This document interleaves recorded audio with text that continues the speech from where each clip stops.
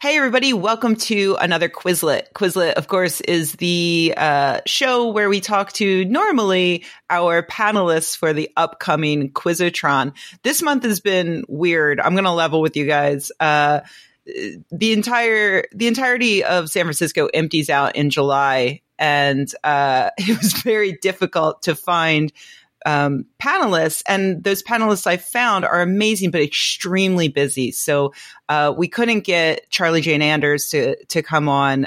We will try to get a short interview with her later for you. But so, to fill these weeks where we don't have people on, last week you heard from my friend Katie Mack, and this week you're going to hear from another of my amazingly talented scientist friends. So welcome to the show, Karen James. Hey, Karen. Hey, great to be here. Yeah, thank you so much for doing this. Can we start out by you telling people who you are, what your background is, what are your, give them your CV. Oh gosh. The entire CV. Okay. No. Yeah. Okay. So, I'll start with grad school. I got my PhD in genetics at the University of Washington in Seattle, where I did biomedical research. And then I did a very long 8-year postdoc at the Natural History Museum in London. Where we met? Yes, it is. Mm-hmm. And I was doing more natural history research, botany specifically, while I was there. So I kind of changed fields. I mean, I was still doing DNA sequencing and all that, but just with a different application, different research application. And then a while back, my partner and I moved back to the United States. We're both American. And he got a job at the Jackson Lab here on Mount Desert Island in Bar Harbor, which is an amazing place to live. And I got a job then too, a soft money job at Mount Desert Island Biological Lab, but my grant funding ran out and I was not successful getting another one. So now I'm kind of looking for a job and meanwhile doing a little bit of consulting and writing and teaching. You're a bit of a free agent biologist now. Yeah. So some phrases people have come up with to describe scientists like me are rogue scientist or freelance scientist or self-employed scientist or gig economy scientist. Oh, God. Science. Yeah. So you go all through school and get all those accolades, PhD, postdoc and everything. And then here you are. Right. Yeah. Well, your life, I feel like, has been one interesting adventure after another. And we don't see each other often, but we have so many, or at least I have so many great memories from the things we've done. Starting when we met in London, I was helping put together things for the amazing meeting in London. And Karen volunteered to take groups of people into the bowels of the Natural History Museum or Museum of Natural History? Okay. I always get it confused. The first one. Yeah. And to see, like, because, so many museums have these huge collections that they only show this tiny percentage of. And so Karen took us behind the scenes to see just the most amazing collections of, things that Darwin collected are just in drawers back there. That was so incredibly cool. Yeah, it was definitely a really special time for me, personally and professionally, to get to go to work at a place like that every day, and constantly be surrounded by those collections as a work environment, but also the people who work on them. So it was great. I was just sort of finished living in London. Right. Hey, you and me both. We left around the same time. Yeah. And now you're in Bar Harbor, and I got the opportunity to visit 2 years ago now, I think. Already 2 years? Yeah, I know. It's been 2 years since this is the last time I saw you. It was so cool though, because you took me hiking through Acadia National Park, and the opportunity to be able to see nature with someone who knows so much about everything happening, because that park is truly your home. I feel like you seemed more at home there than any place I've ever seen you. I'd say that's true. I am very much an outdoors person, and London was always a little bit hard for me. And we did go on vacation to mountainous places and big places for hiking and backpacking and that sort of thing. But it was always, kind of difficult to get there and difficult to get back. And then you sort of, I don't know, I always just thought that it would be much better to live in a place where there's all those opportunities and then to go on vacation to the city. Yeah. So that's kind of where I am now, and it's a much better fit for me and my partner. It's kind of hard to imagine not living right next to a national park once you have. So, right. That does somewhat restrict where we might want to go next if we were to move. But yeah, right. Actually, so I'm coming up on a big milestone with regard to me hiking in Acadia. So I have been keeping track of all my hikes, all my ascents of different summits here since 2010. And I, on a very low-tech map in my kitchen with little push pins in it. I have seen it. It's adorable. Yes. It's like old school explorer adventurer. And I love it. I thought a couple of times I've thought about making it a digital map, but no, I like the push pins. Yeah. So I am coming up on 500 ascents. Whoa. I only have 3 left before I reach the big 500.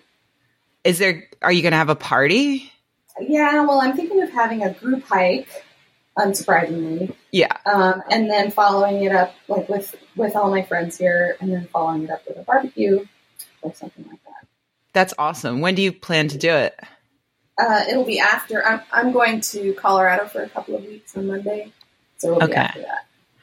I'm just wondering if it's too late for me to book a plane ticket to come out there. No, I don't think it's too late. You should totally come. It is hilariously difficult to get to Bar Harbor. I had to take from San Francisco.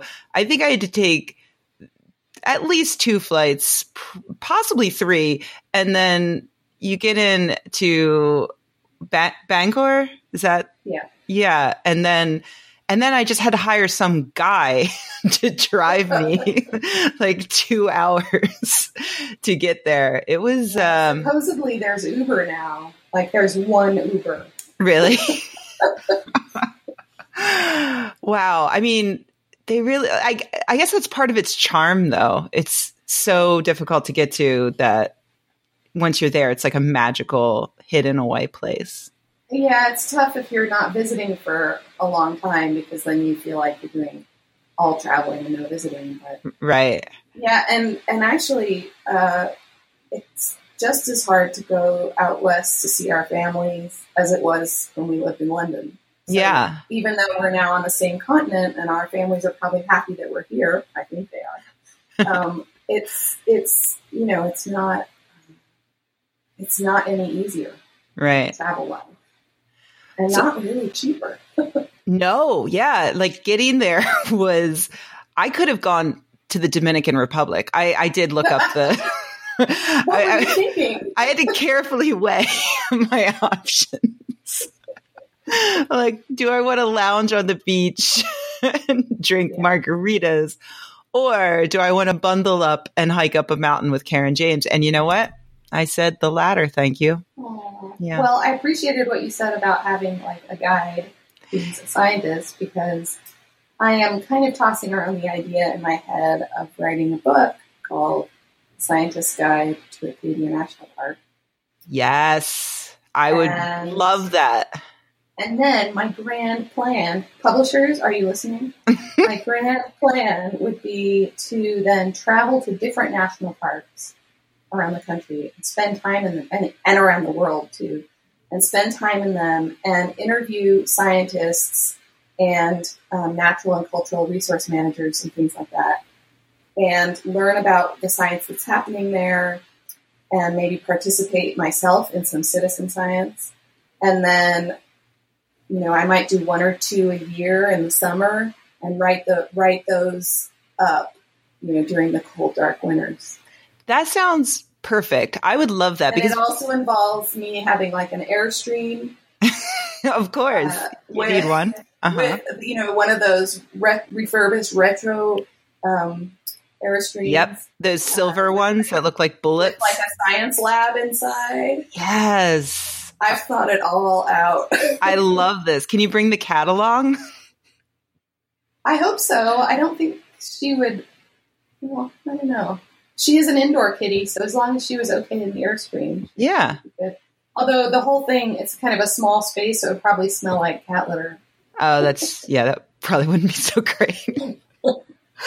I mean, and if people are interested, if you are a patron of mine over on patreon.com/Rebecca, plug, you can see from my trip a couple years ago, I took video of Karen talking about some of the geological and biological facts about Acadia as we hiked around. And I put those videos up for my patrons, so you can check it out. But it's true. It's so different visiting with you compared to going alone to a national park where I might think like, oh, this is pretty, but I don't know, how long ago were glaciers here and what formed these particular formations. You just had so many interesting facts that I never would have even thought of. So I would love a book series like that. You have to get on that. Okay. I'm on it. Good. Okay. That was easy. Let's talk about DNA barcoding, because that's a thing that we talked about on that trip too. You had just got this cool little machine specifically for DNA barcoding. Can you tell people exactly what does DNA barcoding mean? So DNA barcoding is simply identifying what species a particular organism belongs to based on its DNA alone. Right. So there's a special database of DNA sequences from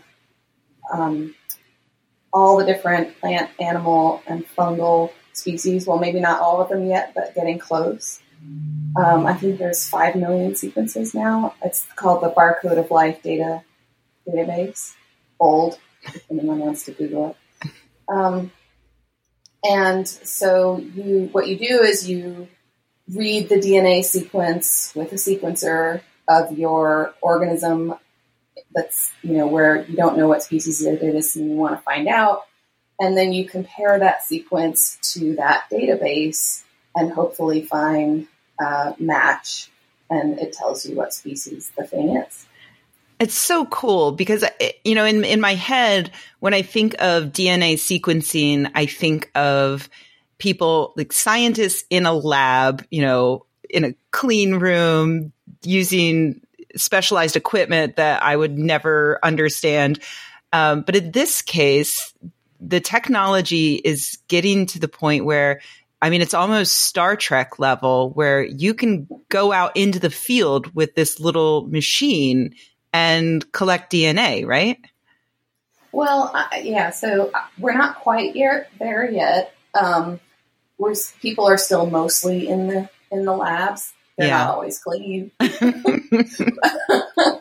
Hopefully, they're clean, right? But mostly, people collect samples and then bring them back to the lab and extract DNA and amplify the DNA region that we use for DNA-based identification, and then do all the rest of the steps in the lab and on the computer. But this little gizmo that you mentioned, which is the Oxford Nanopore Technologies MinION sequencing device. Oh yeah, the Minion. I knew it had a cute name, but I couldn't remember what it was. MinION. Right, but it's it's adorable. I know. They brought it on themselves by calling it that. They should paint it yellow and really take advantage.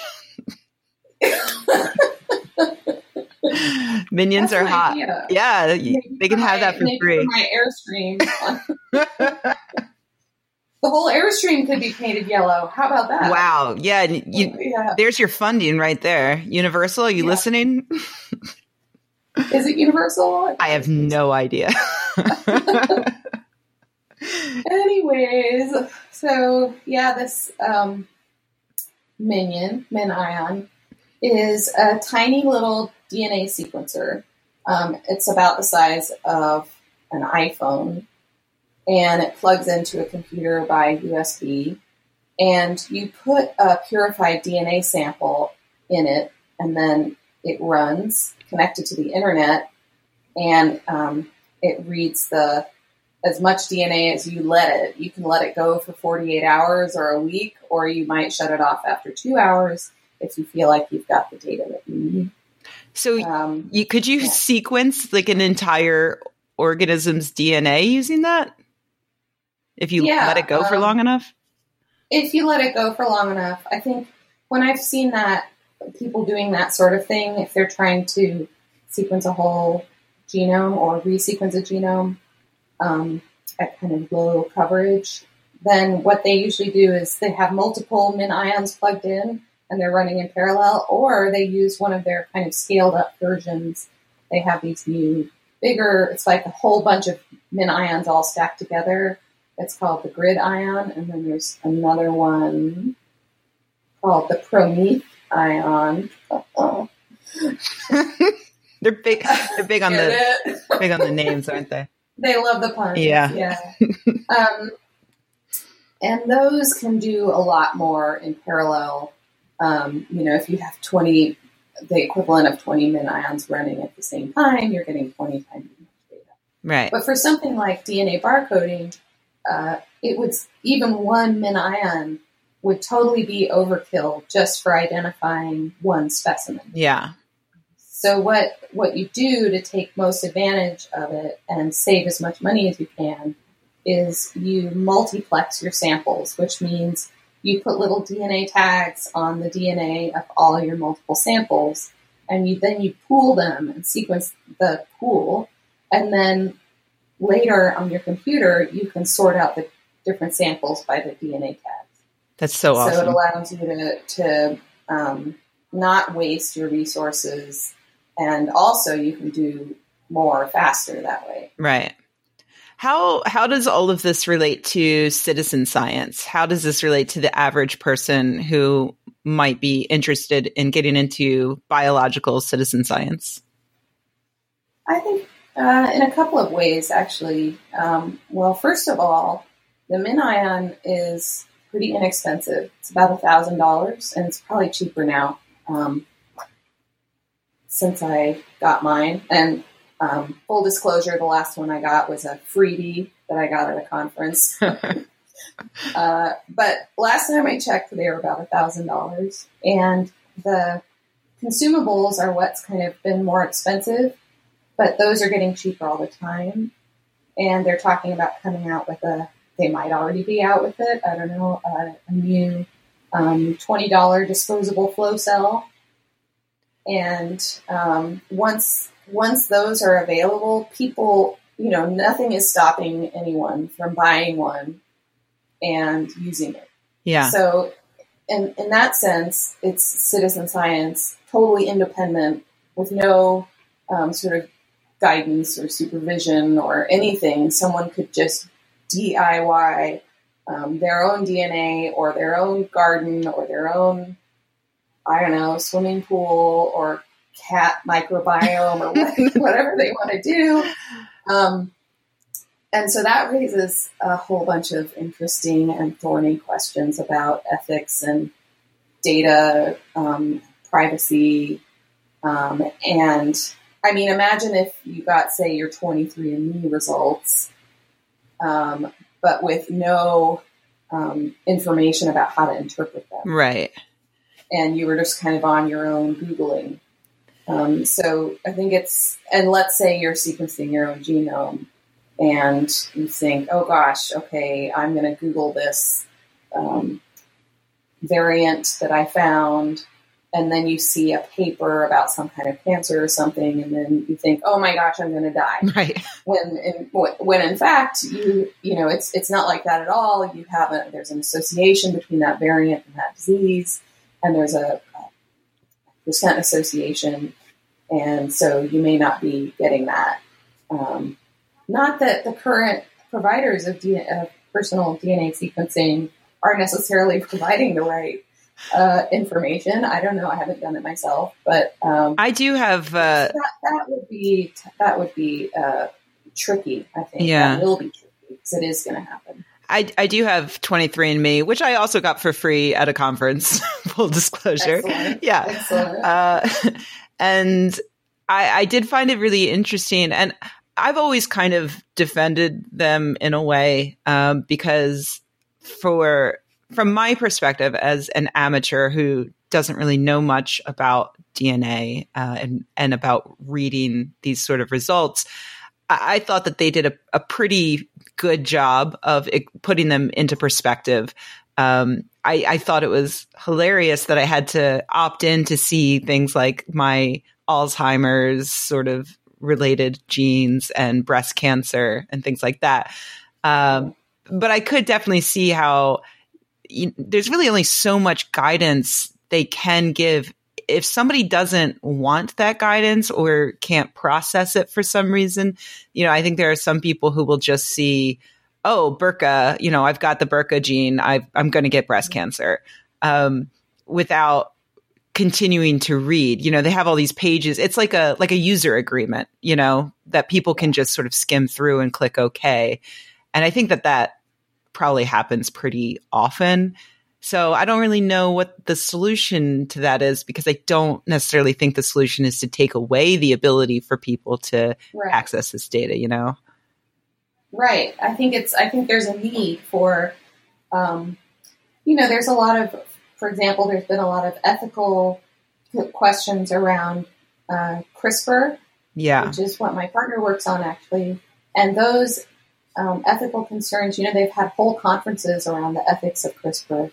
And CRISPR is the gene editing tool, right? Yes, it is the gene editing tool that's really come on board in the last 5 years and has really transformed scientists' ability to modify organisms' genomes. Yeah, scientists and random anybody's, right? Well, there's the one guy who injected himself, I guess. But I think it's only a matter of time before someone dies trying to do that because they inject themselves with like a non-sterile agent or something. It does worry me. Well, I don't think they're going to successfully CRISPRize themselves. I think they're gonna get a bacterial infection. Right. Yeah, there was a guy actually who recently died. Not from he was one of those guys that famously injected himself on stage with CRISPR edited things. But amazingly, he didn't die of that. I think he was just a sort of a risk taker in general, and I think that maybe that's that type of personality. It's that sort of showboaty tech bro type who wants to make a big splash and is going to end up with the poor consequences before anybody else. Yeah, I mean, he was among the earliest adopters, I guess you could say. Yeah. Of the technology. But I think it shows that there's going to be a need for regulation. Perhaps the FDA would be involved. There would be a need for guidelines and ethical oversight, I think, for all this. And that's true. I brought up CRISPR because it's true for CRISPR, and I think it's also going to be true. It is true for DNA sequencing. For example, you might DNA sequence a tick that you found on your body and find the Lyme disease pathogen's DNA, but you don't necessarily know that you have Lyme. You just know that that tick carried Lyme. Right. And so you might make a whole bunch of decisions based on that are actually not correct because you didn't go to a doctor. Yeah. And where this intersects with our poor health insurance situation in this country is that if people are kind of DIYing their medical care, then that would sort of make the whole issue worse, I think. That's exactly what I was about to say. It's both hopeful and at the same time, doctors go through all of that schooling for a reason. Right. And speaking of, I just saw the suggestion online from Sexy Cyborg, who is a hacker in China, who's pretty amazing. But she tweeted the idea of using a 3D printer. You could actually print your own birth control. All you would need to do is get the hormones, which, could be tricky to do legally and safely. Just a little. But yeah, it's possible. You can print these.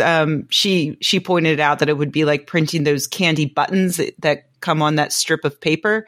You could print your birth control like that, pop a button. Wow. So there's a lot of interesting things out there, but I feel like we're right on the cusp of a lot of amazing medical advancements. But the DIY part of it is going to be, I do think people are probably going to kill themselves more often than we would like doing it. There's going to be, I guess, early growth adjustment period. And bad things are going to kind of like with space travel, actually, now that I think about it. Yeah, I mean, there's so many parallels to it. Yeah. Across technology and science over history. There's, like cars is another one. Right. All these people were dying because of no seatbelts, and then we finally figured out seatbelts, and then a lot fewer people died. Right. Well, Karen, it's been 30 minutes, so we should probably wrap it up. I've taken up enough of your time. We didn't even get to talk about how you saw a lion. I know. We didn't talk about that at all. So, do you want to talk about that real quickly? Yes, I do. I got to get the lion in there. So I went to the International DNA Barcoding Conference in Kruger National Park in South Africa in November. And these conferences are always in great places. They're every 2 years. And the next one's going to be in Trondheim in Norway. So this is really the best conference. Yeah, it's awesome. So in South Africa, it was 5 days or so of conferencing, but in the evenings you could go on game drives and things like that. And one day I went on one with a couple other people at the conference, and a fully grown male lion walked out of the bush into the road and just kind of sniffed us, looked at us. And we're in one of those open-sided safari truck things. Oh, my God. And there's this lion walking towards us. And I saw your photo. He's like 5 feet from you. And the ranger, and you're with armed rangers on these drives. Yeah. The ranger, though, is saying, everyone keep your hands and keep your arms inside. Don't lean out. But he's not being aggressive, so we're safe. Well, that's a relief. Okay, I guess we'll take your word for it. Did you DNA barcode him? Well, I didn't, but at this conference there was this amazing talk, and I feel bad not knowing or not having the guy's name on the tip of my tongue right now, about a project where they're sequencing the DNA they collect from watering holes to find out what animals are visiting the watering holes. Neat. Because like if a cheetah comes along and drinks water, some of its saliva comes out and goes into the watering hole. That's awesome. And so for the next, maybe 48 hours or week or so, there's some cheetah DNA in there, and it slowly degrades over a period of time. And so there's a whole network of artificial watering holes in Kruger National Park that have camera traps next to them, motion activated cameras. Right. And so what this group is doing is comparing their DNA barcoding data from the water they collect there with the camera trap data, so they can see, for example, can they detect a single solitary hyena or something, and how long does that DNA remain intact in the water? So they're going to sort of develop a method for tracking wildlife in watering holes that is pretty precise. Yeah. That way. Could they? Yeah. So that was really exciting. Would they be able to tell how long ago it had been based on how deteriorated the sample is? That's a good question. Maybe it would probably depend on the sequencing platform that they're using. So there's a whole bunch of, besides the MinION, there's a whole bunch of different sequencing technologies now. Right.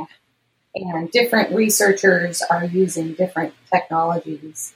And some of them are more and less prone to errors. And so, it would depend kind of on the post-sequence processing that you do, whether you detect degradation or that sort of thing. Yeah. And how would you tell the difference between a lot of DNA, and that was 2 cheetahs, less DNA could be 2 cheetahs a longer time ago, or 1 cheetah more recently. Right. I could see how that could get tricky. Yeah. But, they're trying to work all that sort of thing out. One funny thing was they said that if they, I think it was a rhino, if a rhino comes along, then your experiment is basically ruined, because it just plops into the watering hole and displaces the water. And then the watering hole sort of has to fill back up. But by then, all the previous animals' DNA has been washed out. Right.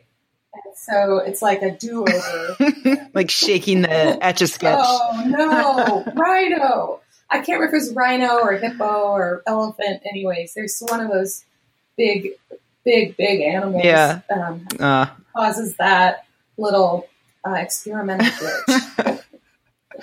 Well, Karen, thank you so much for chatting with me. You have to let me know when you're going to write a book about Yosemite, or, one of the other we have a lot of good national parks over here. So yes, you just give me a heads up when you're going to be out here, and then we can actually have you on Quizotron so people can enjoy more of you.